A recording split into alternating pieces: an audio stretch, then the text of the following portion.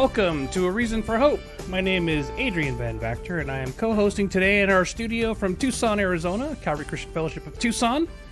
And this is A Reason for Hope, a Bible answer program. We live stream for an hour every day at 5 p.m. Mountain Standard Time.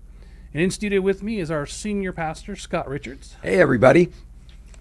Glad to be with you today. Thanks for joining us. Yeah. And it's quite a commute, so we're very thankful. Yes.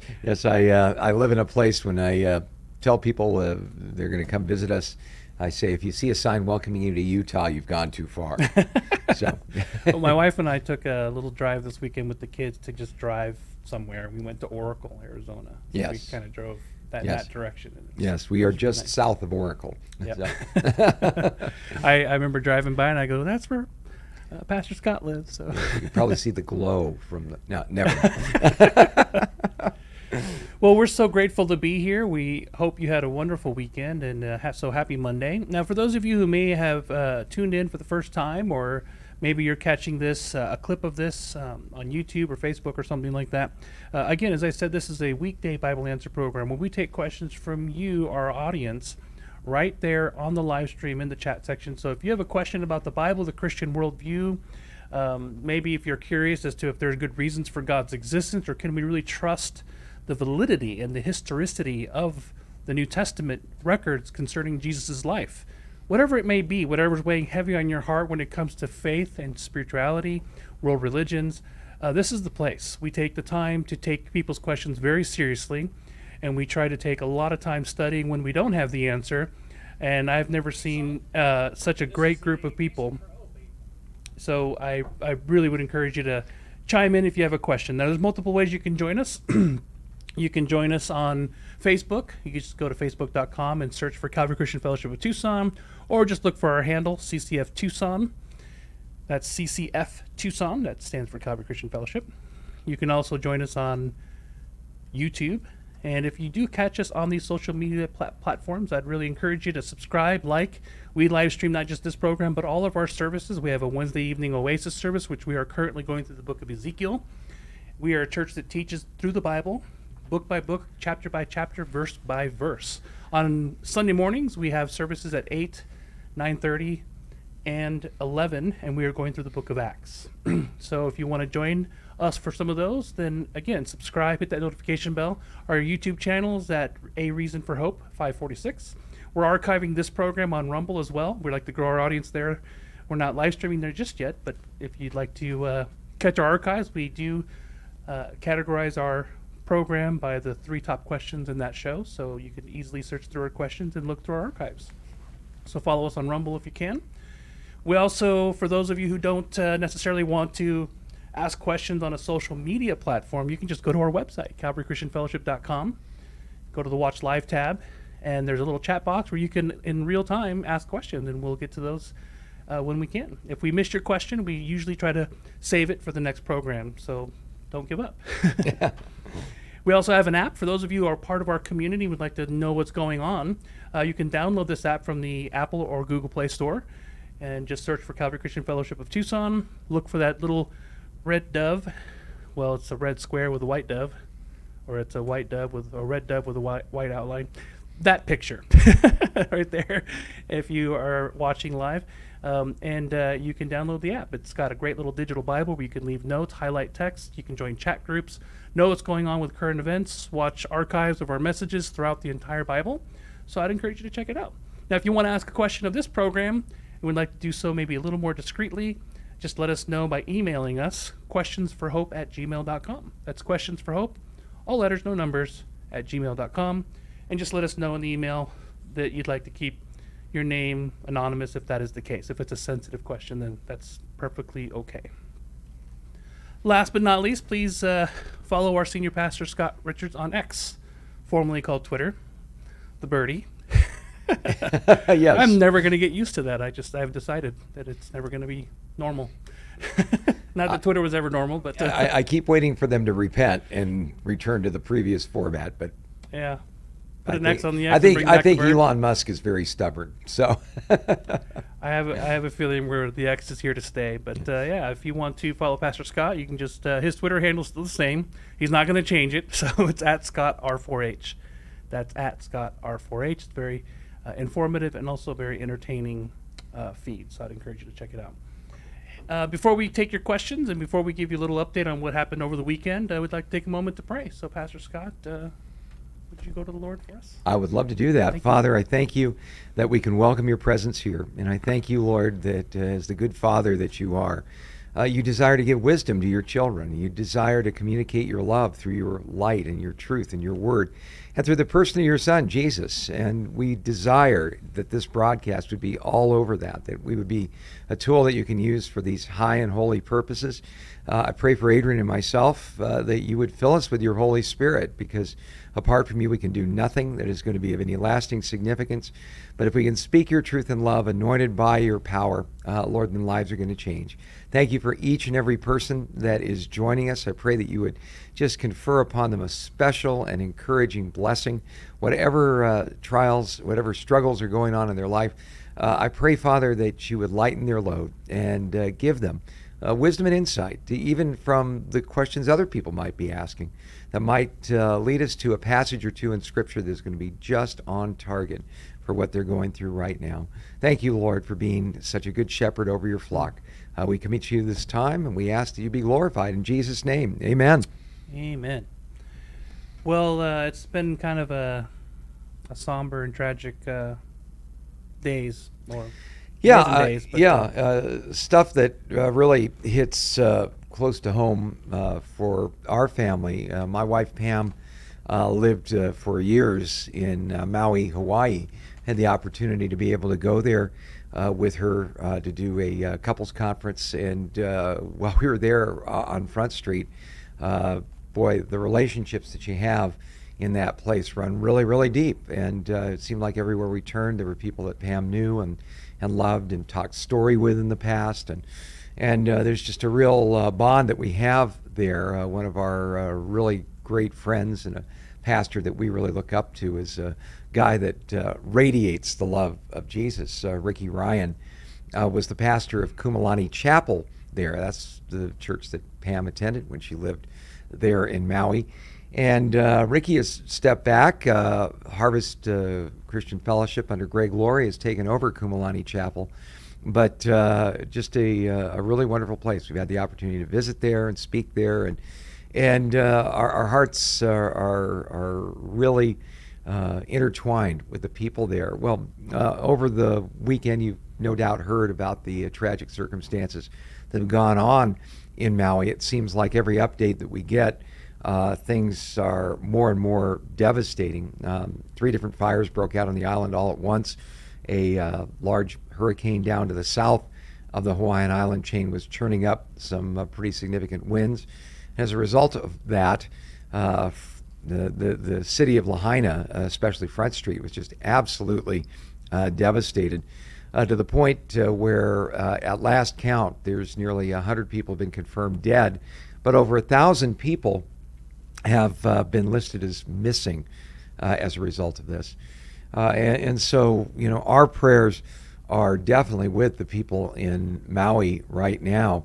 And sometimes people will ask the question, okay, what can we do to help out? Is there any way that we can help out? Well, I mentioned Kumalani Chapel, and Kumalani Chapel is a great church there, and I was able to find that they've set up a relief effort through Kumalani Chapel. I mean, these are people that live right there on the island. They know how to get the resources directly to the people in greatest need. And boy, some of the stories that we have been told by friends who are there in the islands, it just would curl your hair. I mean, one person described the scene in Front Street as looking like the ruins of Pompeii, because there are still bodies there that have not been picked up, that are absolutely encased and covered in ash. How high the death toll is going to go, we really don't know. But all kinds of people are homeless right now. Electricity is out on a lot of different areas in the island. And so the people in Maui need our help. And one of the things that the Kumalani Chapel did in conjunction with harvest.org, which is Greg Laurie's website, is they set up a particular venue where you can give directly to the people at Kumalani Chapel to help with the relief effort. The money that you give here will go directly to the people that need it most. It's found at harvest.org /Maui-relief-fund. And you can see that on your screen if you're listening to this on radio. Again, that's harvest.org /Maui, MAUI -relief, RELIEF-FUND.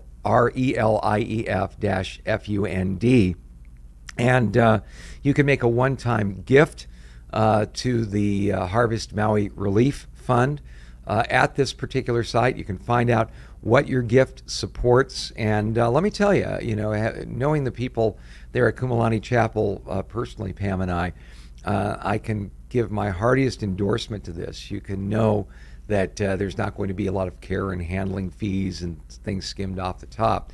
The money that you give is going to go directly to those people.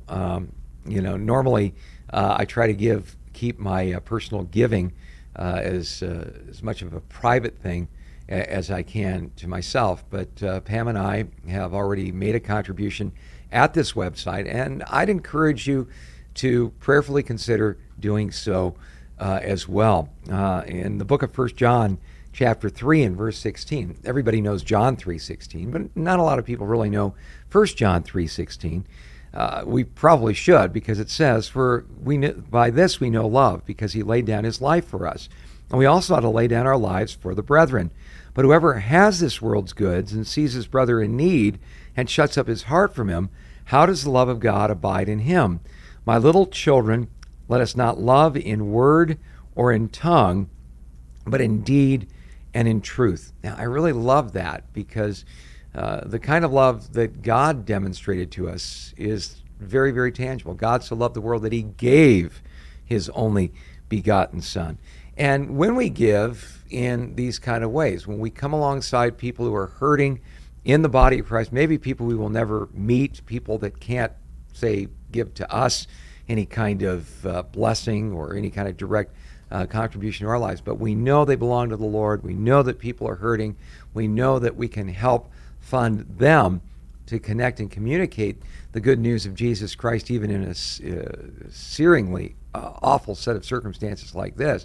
Well, this is something that we really need to be a part of. And there's a blessing for every person who will do this sort of thing, who will actually put feet to their faith, not love in word or in tongue, but in deed and in truth. Mm-hmm. I love the next line. It says, and by this we will know that we're of the truth and shall assure our hearts before him. Yeah, one of the things we're often asked about on this program is, how can you really know that you're saved? Well, you can know that you're saved if you're in a love relationship with Jesus Christ. And one of the ways you can know that you're in a love relationship with Jesus is that you share his heart for his people, that you have a generous heart, just as our Lord demonstrated his generous heart for us when he gave his life for us. So, I'll tell you, when I've gotten involved with a relief effort like this and made a personal contribution, even a sacrificial contribution to what's going on, I'll tell you what, the next thought that crosses my mind isn't something along the lines of, gee, I wonder if I really know the Lord or not. You just really get a sense of God saying, yeah, that's what I want you as my people to be doing. So I'm not suggesting that you give to this rather than supporting your local church, or give to this rather than supporting, say, the ministries and missionaries that you might already be supporting. But this is kind of above and beyond. It's sort of like that relief effort that the Apostle Paul got involved with in 2 Corinthians chapters 8 and 9 for the church of Jerusalem that was going through a famine. And just being able to contribute along these lines and to pass the blessing along is really wonderful. How can you know if you're being led to give or not? 2 Corinthians chapter 9 and verse 6 says, let each one give as he purposes in his heart, not grudgingly or under compulsion, for God loves a cheerful giver. First of all, purpose in your heart what you can give. If you're in a place where the Lord's blessed you a little bit, and maybe the Lord has blessed you a little bit so you can meet the needs of these people. But purpose in your heart. Decide your giving is going to be intelligent, not just on the wings of emotion. Sit down and look at your budget. Sit down and take a look at where you're at financially and ask yourself, what level of support can I give to an effort like this? Again, purpose in your heart, not grudgingly or under compulsion. I always call this the roll your eye test. If your first reaction when you hear something like this, roll your eyes, go, oh boy, here we go again. I'm going to share with you something I bet you never thought you'd hear a pastor say. Don't give. Don't give if it's a big to do. I mean, you're giving unto the Lord. You're blessing him by blessing his people. And if someone came up to me and said, oh, Pastor Scott, I got a gift for you, and they handed me the gift, and then they went on and on about what a sacrifice it was, and oh, I could have done this with the money, but I'm giving it to you, and man, I'd give them the gift back. I'd say, keep it. It's that much trouble. Well, God feels the same way. It shouldn't be grudgingly or under compulsion. Why? For God loves a cheerful giver. He loves it. You want to bring a smile to the face of God, be a cheerful giver. The word there in Greek is the word hilarion. We get our term hilarious from it. So, it's not just, nice sort of thing. If you're giving led by God's Spirit in a way that honors him, and remember, everything we have and are belongs to him. We give a little bit back to a situation like this that could not just bring relief from physical suffering, but could also be the channel and avenue as that gift is shared to seeing someone give their life to Jesus Christ. And Harvest, obviously, with Greg Laurie and with Kumalani Chapel there in Maui, they're all over evangelism. So it's not going to be like one or the other, like giving the Red Cross or something like that. So we have the opportunity to be able to do that. So physical seed and so spiritual seed in a situation where they really need it. So, Adrian, we're just going to take a moment and pray and ask the Lord to move on the hearts of the people that are watching or listening to this broadcast. And we're also going to pray for the people of Maui. Let's do that. Sounds good. Yeah, Lord, thank you that we can bring the hurting people in Maui to you right now. We know there's hurting people all over the world, but certainly you've laid this on our hearts. And Father, we would ask that in the name of Jesus, you would come alongside those who are hurting, those who are in need of physical care, maybe those that have been burned in the fire, injured, maybe those who have lost loved ones, maybe people who have lost everything they've ever owned and are asking the question, how in the world am I going to be able to go on from here? We pray that you would come alongside of them in a very strong and powerful way, spiritually comfort them.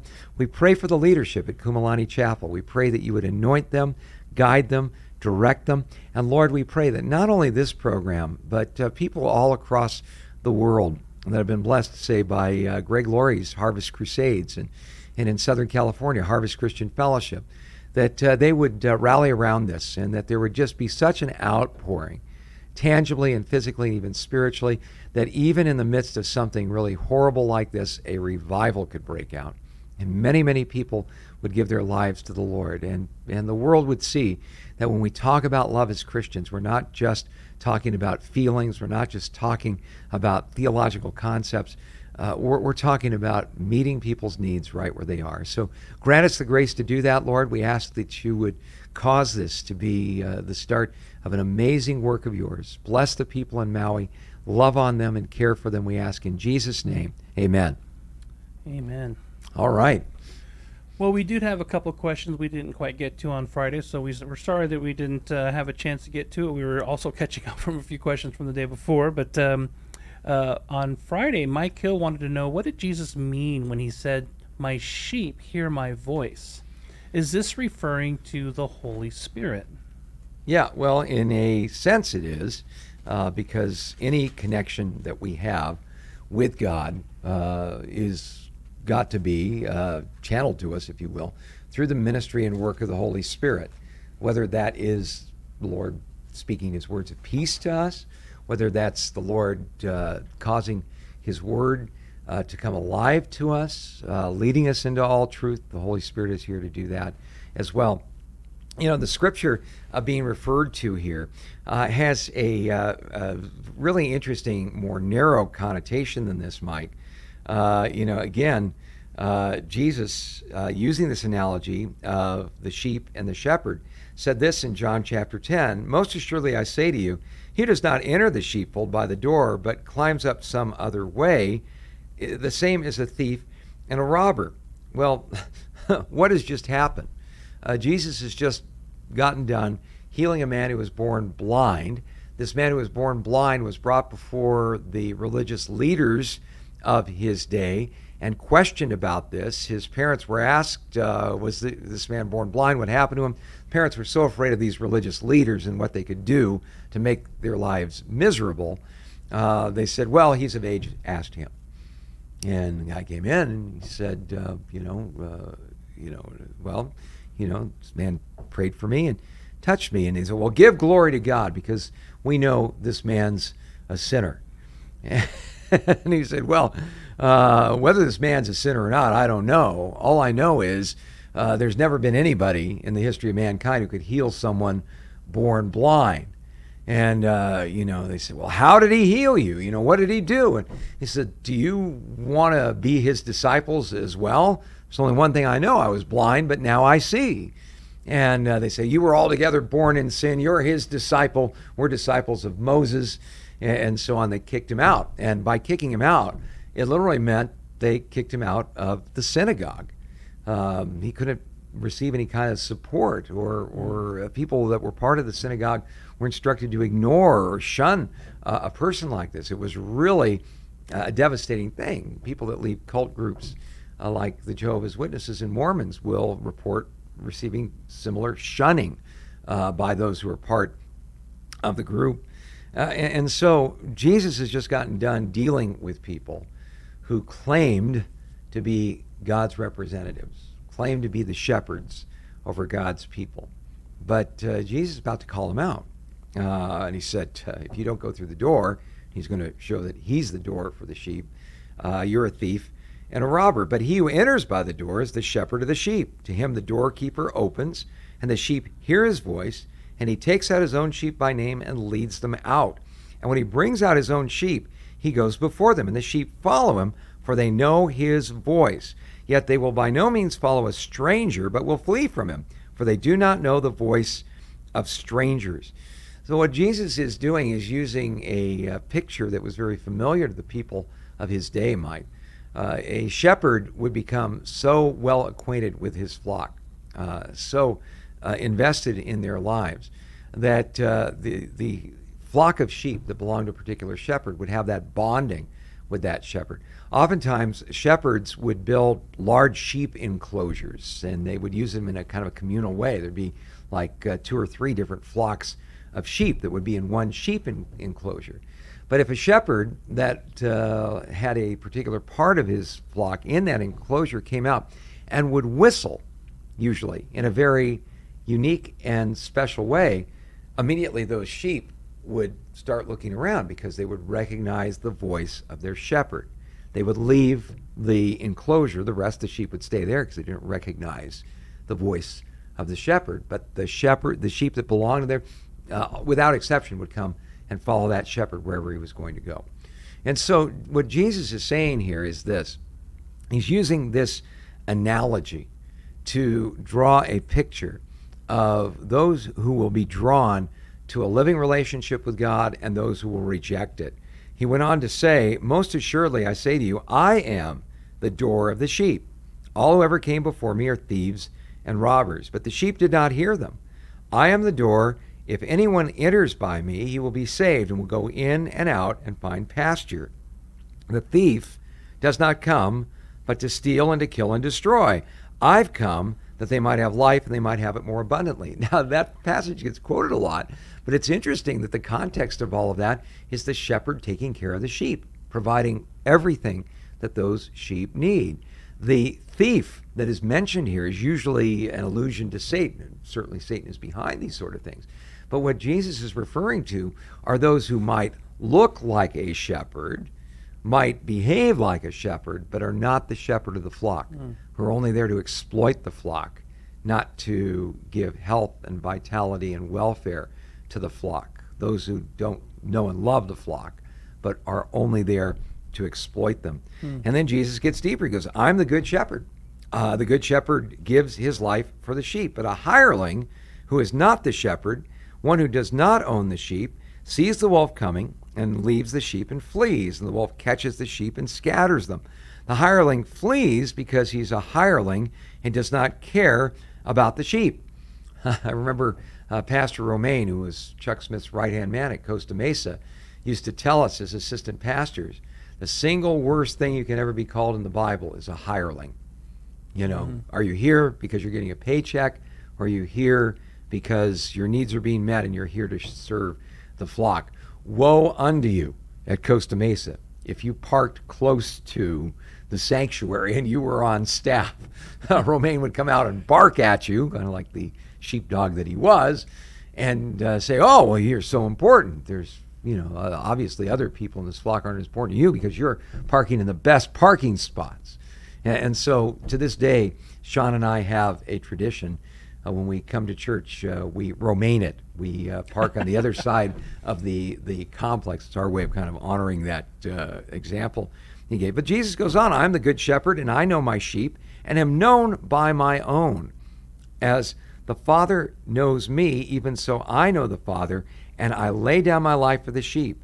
And other sheep I have which are not of this fold, them also will I bring, and they will hear my voice, and they will be of one flock and one shepherd. Therefore my Father loves me, because I lay down my life that I might take it again. No one takes it from me. I lay it down of myself. I have power to lay it down. I have power to take it again. This command I've received from my Father. So what Jesus is saying is this. He's not only the door that gets you into the sheepfold. He's not only the shepherd who oversees the sheep, but he is also the one who laid his life down for the sheep, that the wolves would not tear us to shreds, if you will. The wolves in this case being false prophets, religious individuals saying, trust in me, don't trust in God, trust our traditions, don't have a personal relationship with God. Let me interpret the Bible for you because you're not qualified, or, the list goes on and on. So, when Jesus said, my sheep hear my voice, what it means is this. We who are Christians don't have a deal with God. We're not Christians because we joined a church. We're not Christians because we checked a box saying, I agree with this doctrinal statement. We're not Christians because we go to a certain place on Sunday morning. We are Christians because we have a relationship with Jesus Christ. And because of that, because his Spirit indwells us, we're told, for instance, in passages like Romans chapter 8 and verse 15, that our spirit bears witness with his Spirit that we are the children of God. Now, when you have that indwelling Holy Spirit, you recognize the voice of the shepherd and the voice of the wolf, the false prophet, the religious mucky-muck. There's something about it. I remember right after I got saved, must have been like a month after I got saved, I was working for my grandparents' real estate company, like mowing lawns and doing yard work at the houses they had up for sale. And I was mowing the lawn in this one house they had up for sale, and this lady came over from next door and started asking me if I wanted to be part of the 144,000. Well, at that stage of the game, I didn't even know who the 140, I'd never even heard of the 144,000. And she was going on and on about this and that, and she seemed to be stapling a lot of scriptures together. And I was kind of bamboozled because, all I had was my groovy The Way Living Bible with the Jesus people on the cover. And, I'd read through about half of the New Testament by this time. How much is this 144,000 subscription again? What are you talking about? But it was such an interesting thing, and I'll never forget it. Because she's going on, and there was just something in my heart that was going, whoa, this person is not right. This person doesn't know Jesus. This person, I got this sick feeling in my stomach the more she talked, even though she was talking Bible-y and very enthusiastic with a big smile on her face. It was like the Good Shepherd was going, wolf, don't be taken in by the wolf. Don't be devoured. And, I couldn't, whip out my pocket copy of Kingdom of the Cults and start going through it or like that. But the Lord takes care of his own. You know when the Lord's speaking to you. You know that that his Holy Spirit's bearing witness with you. Now, that's one of the things that gives us assurance. It's not the only thing that gives us assurance. That's one of the things that gives us spiritual protection. But that's not the only thing that gives us spiritual protection. In that case, I think the Lord intervened because, again, I was so wet behind the ears and such a newbie that he was protecting me at that particular point. But he wants us to become so familiar with his truth, so familiar with how he speaks in the Scripture, so familiar with the life of Jesus, that anything that is not Jesus-like, we will instantly recognize and be repelled from, like those sheep that don't recognize the whistle of another shepherd. Just ignore it, We wait to hear our Lord calling us, and we respond to that. That's good. It reminds me of that when you talked about meeting that person at the door. It reminded me of that assassin that was after William Wallace in Braveheart, and the other guy, kind of crazy guy who thought God talked to him, Yeah. defended him, and he said he wasn't right in the head. Yeah, exactly. So sometimes the Lord gives us a little discernment meter when we get saved. That's really fabulous. The truth will set you free, and you'll be free indeed. Yeah. Yeah. Well, this ties in right into our next question, and I apologize if I get your name wrong. It's Sijin, I think that's correct. Isn't it true that we can't know who is genuinely saved, or not until we die, except for a few Bible characters like David, Moses, historical figures, Polycarp, etc.? Does this include myself? Thanks. Oh, what a great question. And you know what makes that such a great question? The Bible has such a great answer for it. And there are so many people that I run into that literally go through their Christian lives without having this answer. And I'm so excited to be able to share this with you, because I think it's going to change your life. Can we know this side of heaven that we're saved? Well, you'll run into a lot of people and a lot of, maybe well-intentioned but misguided groups that believe that kind of dangling you over the fires of hell on a single little spider strand, like Jonathan Edwards in Sinners of the Hands of an Angry God, continually having you in doubt about all of that, is the best way to drive people to live a righteous life. And I think the people that tend to trade on this sort of thing, that put the heat on you, like, well, are you really sure that you're saved? Did you have any impure thoughts last week? Are you living out the Beatitudes perfectly? Man, I'll tell you, early on in my Christian life, I sat under teaching like that.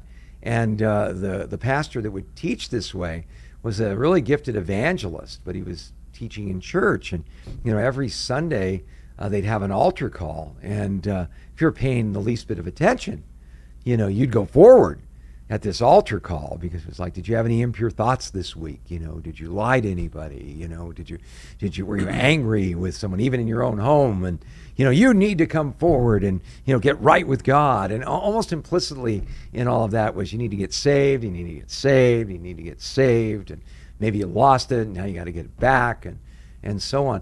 But there was always this hanging doubt. You'd go up and, I'd go up, and my friends and I, and, we'd have these tearful confessions up front at the altar and pray.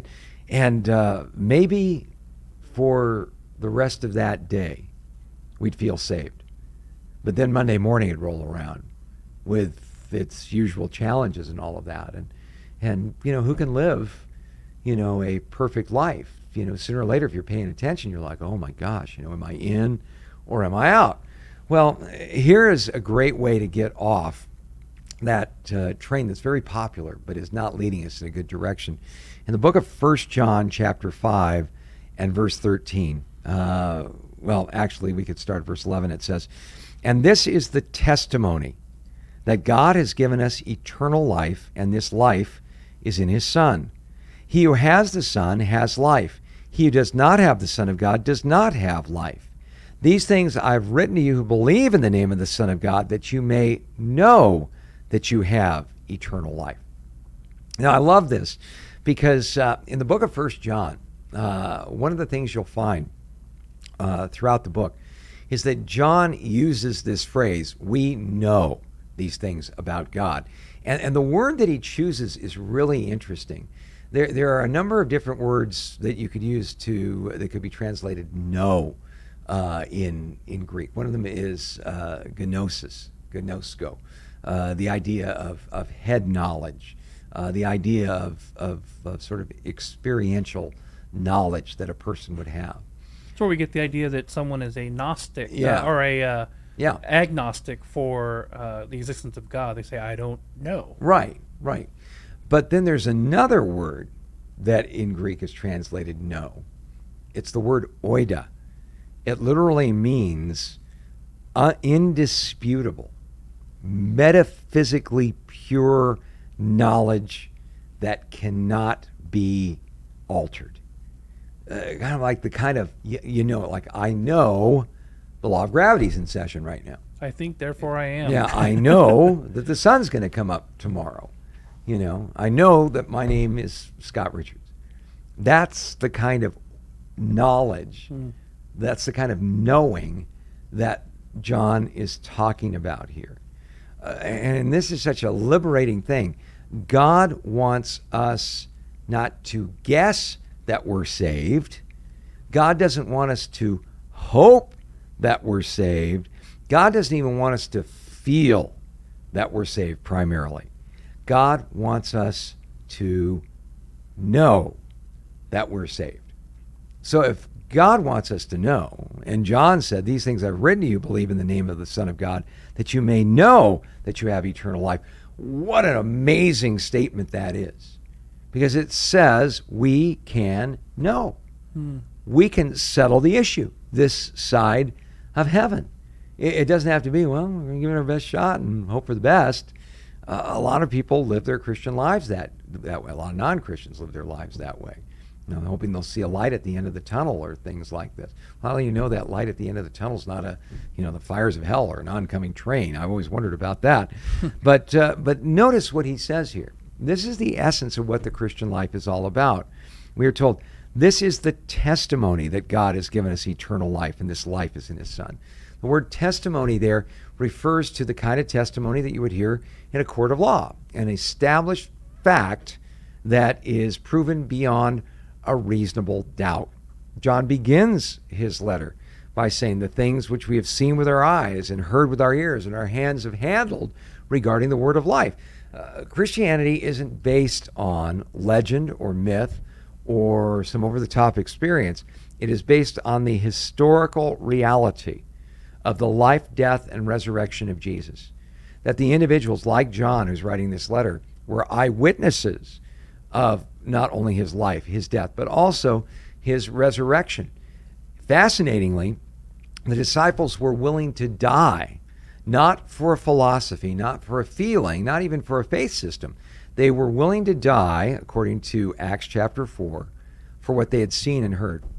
In other words, our relationship with God is based upon the fact of what Jesus Christ has done for us in history. The testimony is this, that God has given us eternal life, and this life is in his Son. That same Jesus who rose from the dead said, because I live, you will live also. So the first way we know that we're saved is we look at what Jesus has done for us in history, a reality that does not change. How I feel about it, how I don't feel about it, irrelevant. This is what God has done in history. But also, we are told how we enter into this life. I love it. It says that this is the testimony that God has given us eternal life. This life is in his Son. He who has the Son has life. He who does not have the Son of God does not have life. How do you know you have eternal life? Well, John 1:12 gives us the answer. But to as many as received him, to them he gave the right to become children of God, even to those who believe on his name. We become possessors of eternal life the moment we put our faith and our trust in Jesus Christ. The moment we look at him and say, I believe, Jesus, you died for me. I believe what you say in your word is true. I'm going to put my whole hope, my whole faith, my whole life in your hands. I love what John chapter 5 and verse 28 says about this. It says that the one who hears my word, Jesus speaking, and believes in him who sent me, has eternal life, and will not enter into judgment, but has passed from death into life. So the second way that we can know that we're saved is this. Number one, the historical reality of what Jesus did, living, dying, rising from the dead. But the second way we can know we have eternal life is this. Do we believe that? Because the Bible says if you believe that, you didn't figure that out yourself. In fact, the Bible tells us that the natural man cannot receive the things of the Spirit of God, and they're foolishness to him, for they're spiritually discerned in 1 Corinthians chapter 2 and verse 14. So what God has to do for us to come into that place of believing in Jesus and trusting in him is a miracle. He has to take people like us. Ephesians chapter 2 and verse 1 says we're dead in our trespasses and sins. Not a little off, not, a little misguided. Just askew. Yeah, I need a little more elbow grease on my soul. No, we were dead in our trespasses and sins. But God made us alive together with Christ, we are told, by grace that you've been saved. God is the one who opened our eyes, opened our ears, and opened our hearts to put our faith and our trust and our belief in Jesus, that confidence in him. So if you've done that, if you've received him, if you've put your faith and your trust in him, if you're fully leaning on Jesus, and here's a great diagnostic question. If you were to die and stand before God tonight, and he were to ask you, why should I let you into my heaven? What would you say? Some people say, well, I was a pretty good person. Or, oh, well, I know a lot of people I'm sure that are already in there. My great dear sainted grandmother's in there. I know people. No, these aren't going to carry the day. Some people say, well, I did a lot of good things. Yeah, but you did a lot of bad things too. What are you going to do about those? The only answer that is going to carry the day is simply saying, Lord, I believe your word when you said that he who hears your word, believes in the one who sent you, has eternal life. You're my hope. You died for me and you rose from the dead. You said, because I live, you'll live also. I believe that.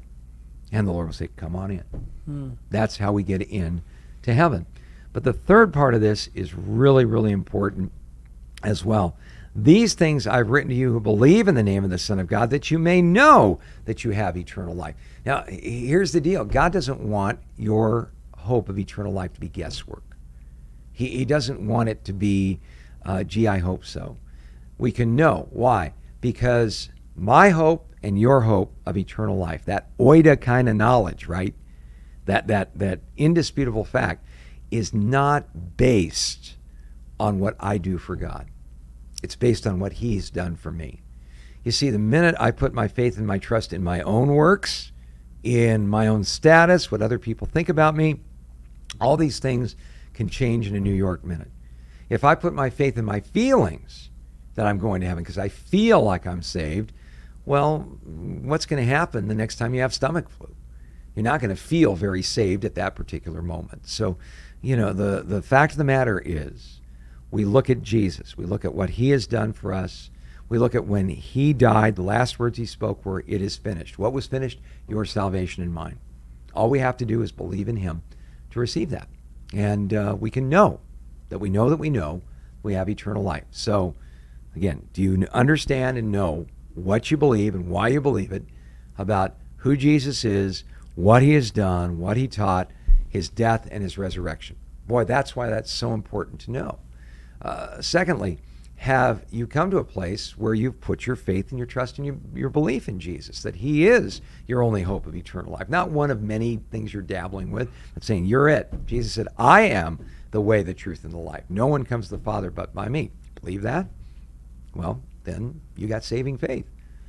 And then once we have that saving faith, we focus in on the person of Jesus. My emotions, my feelings change in a New York minute, but Jesus never does. He is the same yesterday, today, and forever, and that's a foundation that won't fail you.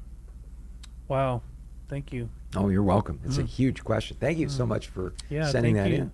Saijin, thank you so much for that question. Another leftover question. Bo Jimson wanted to know about Matthew Henry's commentary. He's asking if it's accurate because he is saying that Matthew Henry's commentary states that you cannot know for certain that Solomon is saved.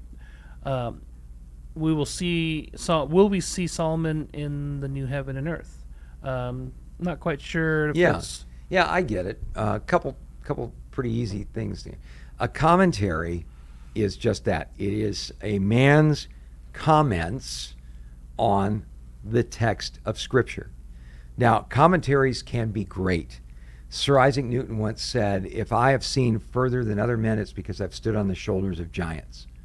So when you have the opportunity and the ability to be able to take advantage of, say, someone who's devoted their entire life to studying God's Word, brilliant individuals who've done the digging and have done the hard work of being able to show you what the Word of God has to say in a particular setting, we should take advantage of that.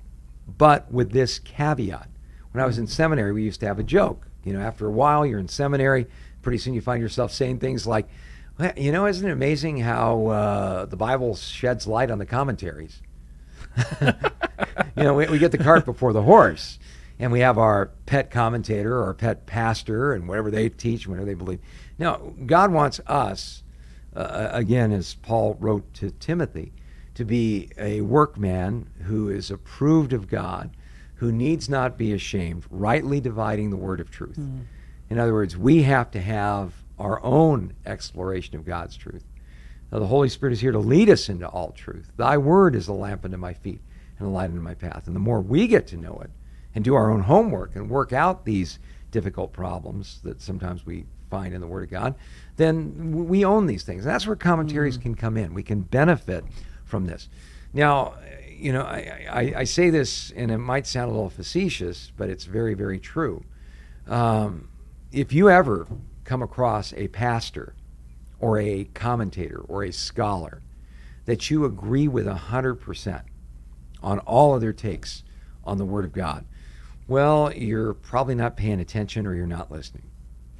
Because there are, as far as the fundamentals of our faith, the essentials of our faith, those are rock solid. We can all agree on those. But there are different passages in the Word of God where people are going to have different takes. There are going to be issues that come up where people will have a different perspective, especially based on the presuppositions that they bring to the text. Our assistant pastor, Bo Willett, is fond of saying, I'll tell you one thing, I'm biased and you're biased. We got one thing in common. We all look at life through our own little goggles and things like this. So when Matthew Henry says that Solomon wasn't saved, well, I could see how you could make a case for that. Guy that started out great. God told him not to multiply wives in the book of Deuteronomy chapter 17, or go back to Egypt and multiply horses and multiply wealth. He blew through all of those things, and pretty soon he paid the price. His foreign wives turned his heart away from God, so much so that at one point in his career, he built a temple to Moloch, an altar where infant sacrifice took place for one of his foreign wives. So people would look at that and they'd go, well, how in the world could a guy like that ever be saved? Well, you never, in a situation like that, you never know till the end of the story. That's where the book of Ecclesiastes comes in. You're feeling too peppy, too excited about life, read the book of Ecclesiastes. It'll bring you down in a big time hurry, because there's this repeated refrain: vanity of vanity, all is vanity. There's nothing new under the sun. Under the sun, under the sun, under the sun. And what it reflects is Solomon's conclusions about life that he learned after he turned his back on God, when he lived essentially a materialistic based existence, just as if the God of Israel wasn't there. And basically he said, man, I got wisdom, and it's just foolishness and chasing the wind. I got wealth, and I realized I'm amassing all this wealth, but what if my son's an idiot and he squanders it all? It just goes on and on and on. You work hard and all this stuff, you're going to end up dead just like the lazy man. What's the difference? And you go, wow, man, this is really discouraging. But then at the end of the book of Ecclesiastes, it almost seems like Solomon has, I guess what we could call one of those, wow, I could have had a V8 moments. Because the last part of the book, in Ecclesiastes chapter 12, he says some interesting things. He says, vanity of vanities, says the preacher, all is vanity. And then in verse 9 of Ecclesiastes chapter 12, we read, and moreover, because the preacher was wise, he taught the people knowledge, Yes, he pondered and sought out and set in order many proverbs. The preacher sought to find acceptable words, and what was written was upright, words of truth. The words of the wise are like goads, something you stick an animal with to get them to go in the right direction. I think he's talking about his own life, because there's no more miserable creature on planet Earth than a rebellious believer. And that's how Solomon lived, and that's why Ecclesiastes is such a drag for the most of it.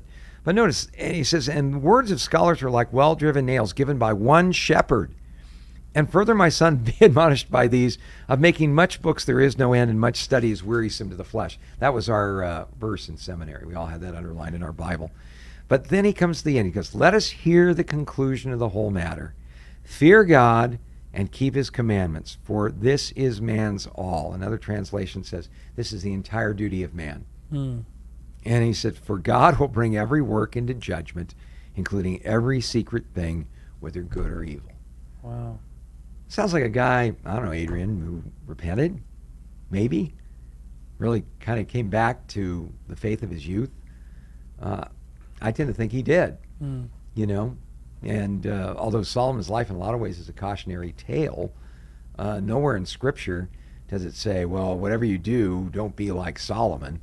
You know, you don't want to follow his bad example. Well, in a lot of ways you don't. But as far as someone that knew the Lord, I think Solomon knew the Lord so well, it drove him crazy for a good portion of his life until he finally came back and surrendered his life again. So, you know, the genuine believers, I guess, sometimes will have dry times or even times in their walk with God where they don't seem to be walking with God at all. But that doesn't mean that God's still not working. I can testify to that. Yeah. So Matthew Henry, and just to clarify, he didn't say that he isn't saved, just you couldn't know for certain. So you agree that, yes, I could see how someone might think that, but you lean towards I think he repented. Ecclesiastes seems to illustrate that pretty well. Yeah, and, you know, one of the things I will say, though, in cautioning against following in Solomon's footsteps, is that the first casualty of a carnal Christian, and by a carnal Christian I mean one who decides they're not going to walk with the Lord, they're going to walk in the flesh, they're going to, you know, go walk on the wild side or try to live a double life or, you know, look good in church, but, you know, are someone else as soon as they leave. The first casualty of that is assurance of salvation. You know, if you want to be doubtful about your salvation, you know, do that. You know, Jesus said when he comes back, there's going to be a lot of people who say to him, Lord, Lord, you know, did we not do many miracles in your name? And your name cast out demons and taught you in the streets. He says, I never knew you. Be gone from me, you who practice lawlessness. Now notice the practice is part of it. Practice makes perfect. You know, they may have done some religious things, but they made a nice cozy spot in their life for some pretty gnarly things, lawlessness, if you will. You know, if you're not convicted about your sin, if you don't struggle with it, I'm not saying that we don't struggle, we don't fall down from time to time, but if you never get back up, if you just go downstream with the current of your sin, well, you know, when you see those documentary on the salmon up in Alaska, once they spawn, they just die and they flow downstream and some grizzly bear comes along and eats them. That's what happens sometimes. And, you know, well, you're saying, okay, but, you know, you talked about knowing and all of this. Here's where this ties into assurance of salvation. When we believe in Jesus, we have a relationship with him. We have a love relationship with him. And the Bible refers to that as abiding in a living relationship with God. And in John chapter 15, a lot of time in John today, you know, Jesus makes an interesting statement.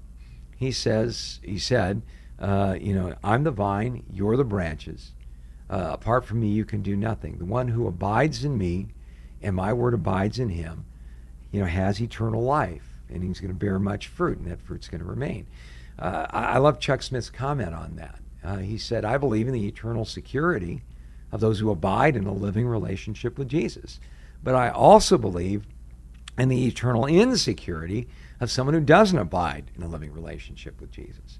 So I think the answer to the, you know, am I really saved, assurance of salvation sort of thing, we used to have these ongoing deep philosophical conversations, especially when I was in seminary, about how far away can you get from God and still be in?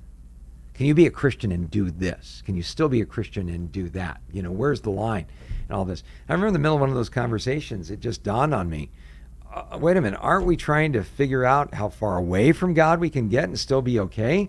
Shouldn't our goal, if we love Jesus, to be close to him? And if our goal isn't to be close to Jesus, well, what does that say about our alleged love relationship with him? Or whether or not we even believe. Yeah. Yeah. I really wonder how you would tie this in, that God disciplines his children, and anyone who does not receive discipline from God is an illegitimate child. So I'm glad Jesus didn't say I'm glad he said I never knew you. He didn't say I knew you for a little while, then you left, and I thought, well, I guess he's just not interested. You're out. Yeah. No, God's going to continue to work on you. But I just love the idea of a growing Christian life. If you're on that growth curve, if you will, that's your heart's desire. 2 Peter chapter 1 and verse 5 says, "But for this very reason, giving all diligence, add to your faith virtue, to virtue knowledge, to knowledge self-control, to self-control perseverance, to perseverance godliness, to godliness brotherly kindness, and to brotherly kindness love. For if these things are yours and abound, you will neither be barren nor unfruitful in the knowledge of our Lord Jesus Christ. For he who lacks these things is short-sighted, even to blindness, and has forgotten he was cleansed from his old sins. Therefore, brethren, be even more diligent to make your call and election sure. For if you do these things, you will never stumble. For so an entrance will be supplied you abundantly into the everlasting kingdom of our Lord and Savior Jesus Christ." That's what I want. I want to have an abundant entrance. I want the gates of heaven to be open wide when I get there, not some angel going, "Whoa, wait a minute, we better go over the documents here." That's 2 Peter chapter 1, verses 5 through 11.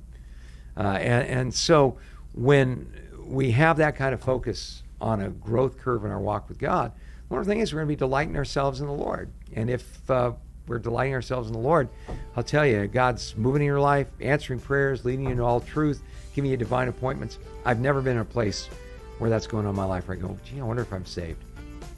Well, thank you, Pastor Scott, and thanks for your questions. If we missed yours, tune in tomorrow. We'll be sure to get to it. Thank you for joining us today. May the Lord bless you and keep you.